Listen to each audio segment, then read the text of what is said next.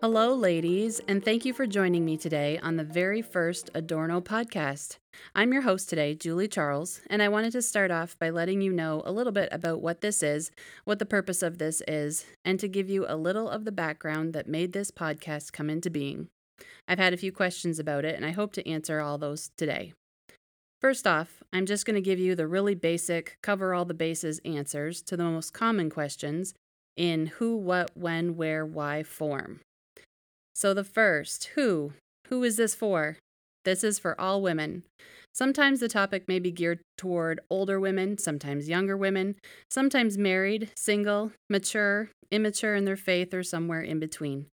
But rest assured, there will be something for all women who want to grow in their faith and knowledge of God.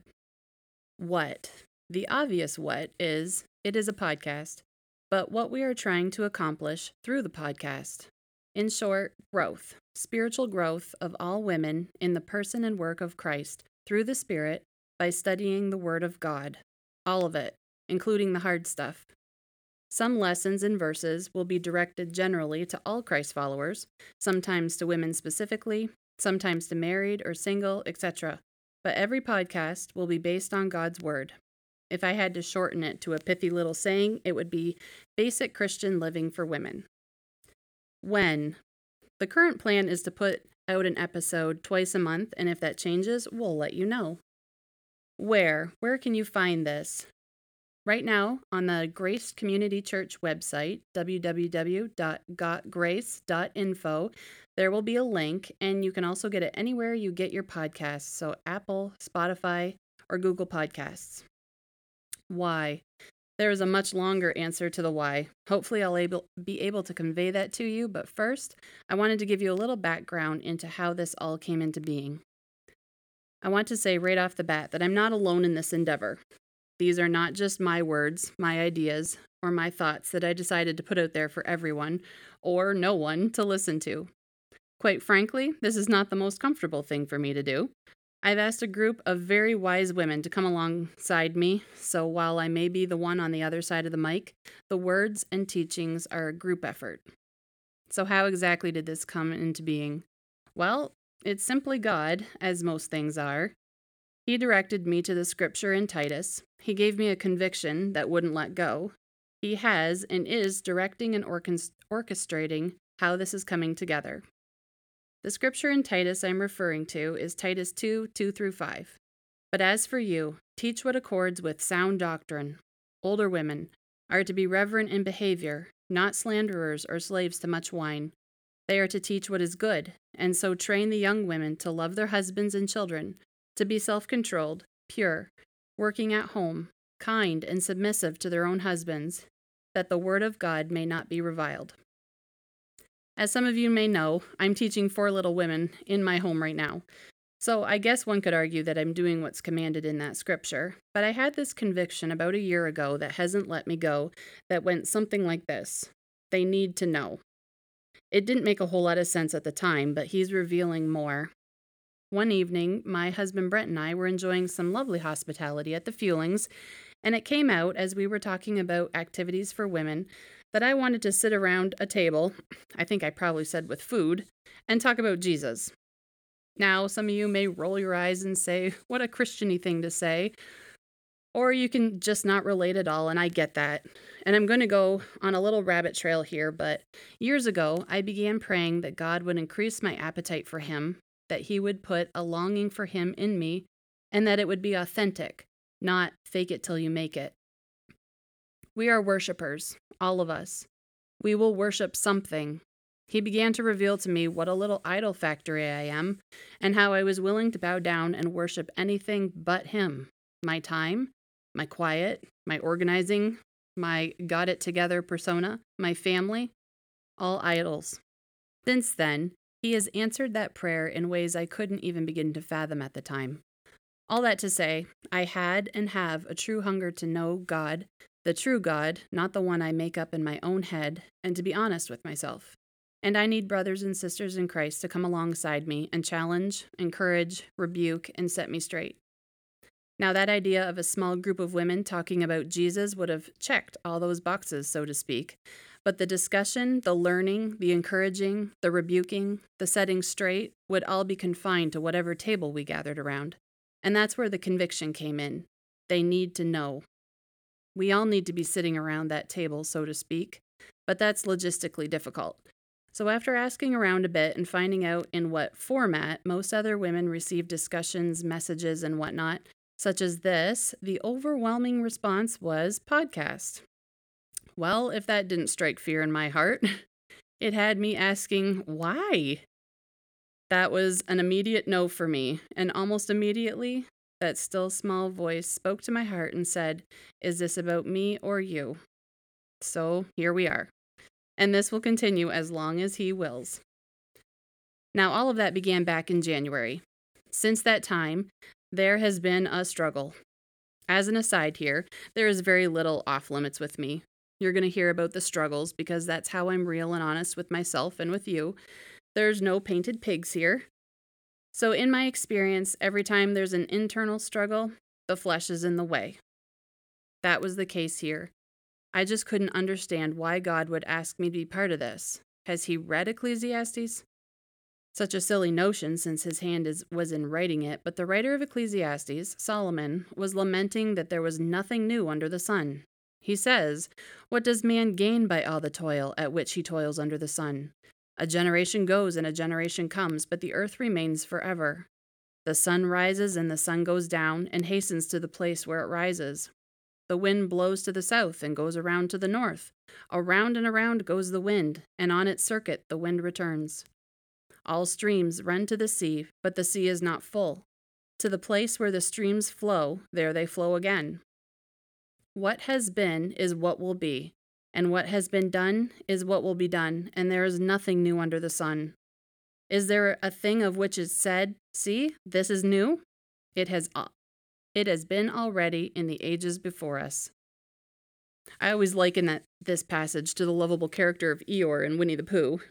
But as I read it again and realized that this is how I felt, I also realized that my attitude was more like a toddler's tantrum. I don't need to waste my time or anyone else's to do something that no one is going to appreciate or listen to. Everyone sins. Everyone is going to keep on sinning, including me. What could I possibly say that's going to change anyone's view? Lots of smarter, wiser people have said it before. I have nothing new to say. My attitude reminded me of when I ask one of my kids to clean her room and she comes back with, "Well, my sisters are just going to mess it up again anyways, so why do I even need to do it?" Thankfully, the Holy Spirit pointed out to me how childish I was being, and I kept reading Ecclesiastes. 9:1 says, "Indeed, I took all this to heart and explained it all. The righteous, the wise, and their works are in God's hands." 11:5, "Just as you don't know the path of the wind, or how bones develop in the womb of a pregnant woman, so also you don't know the work of God who makes everything." A quote from Spurgeon that I found helpful was, "We don't know how sinners are regenerated. We don't know how the Spirit of God works on the human mind and transforms the sinners into a saint." The lesson I took from that was, we don't know what we can say, how we can live, what we can do that the Holy Spirit is going to use to quicken a person's heart towards God. But we know this. We are sinners, redeemed, transformed, and called to God's great purpose. And that purpose is for all believers to know Him and make Him known. We are only asked to be participants in His holy work, to be vessels through which the Holy Spirit can reach others, and to walk obediently in the good work He has placed before us. So to answer the why question, I believe this is a good work that God has placed before me, to walk in obedience to His glory and my good. I pray someone other than me can be blessed by it, can know God a bit more, but that is Holy Spirit work, not mine. I am to be doing what I'm asked to do and not worrying about the outcome. If I'm going to say yes to what God is doing, then I need to not expect to be privy to any outcomes. Now, I'm not a pastor, theologian, or learned scholar on the topic of the Bible. I am a God-fearing, born-again believer who is on this journey of sanctification with fellow believers. That means I don't have all the answers. I won't get all the words right. But I long to know and am willing to learn. And as I said in the beginning, a group of very gracious ladies agreed to this adventure with me. So hopefully they'll be able to right my wrongs, temper my bluntness, and give their ideas, experiences, and knowledge to these episodes. I also hope that you can hear from them at some point, but I want to share this passage with you from 1 Peter 2:5. You yourselves, as living stones, a spiritual house, are being built to be a holy priesthood. God, in His greatness, has perfectly created and understood our human limitations, and as long as we are in these mortal earthly bodies, we see only a reflection as in a mirror. We know in part, meaning we can't fully understand or grasp the fullness of who God is and what He's doing.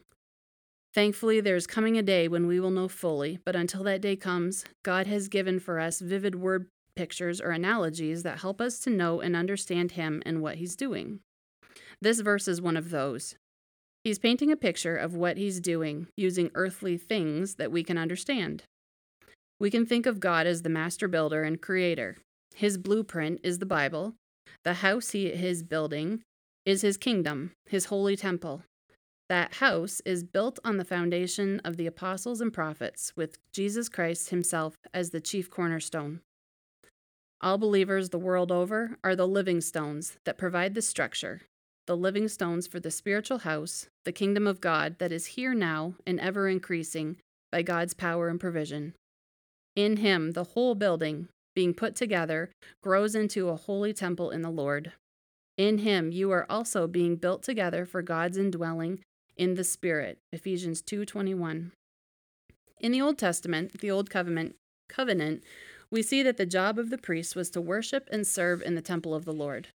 In the New Covenant, we are that priesthood, and our worship and service requires us to be ever increasing in our knowledge of and ever longing for the object of our worship and service, God. There is a great emphasis in our day and culture on autonomy, being my own person, deciding my own truth, living my own way. As Frank Sinatra sang, I did it my way.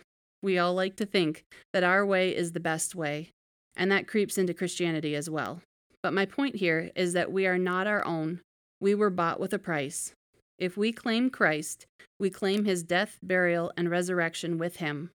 We die to my way and are resurrected to His way. We take on His view, His life, as He defines it.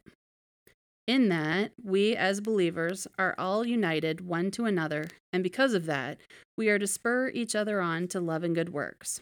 Who and whose we are is the answer to the why. If we are each Christ's possession, the priests in the holy temple, we are to be encouraging each other ever up and ever in our life with Him.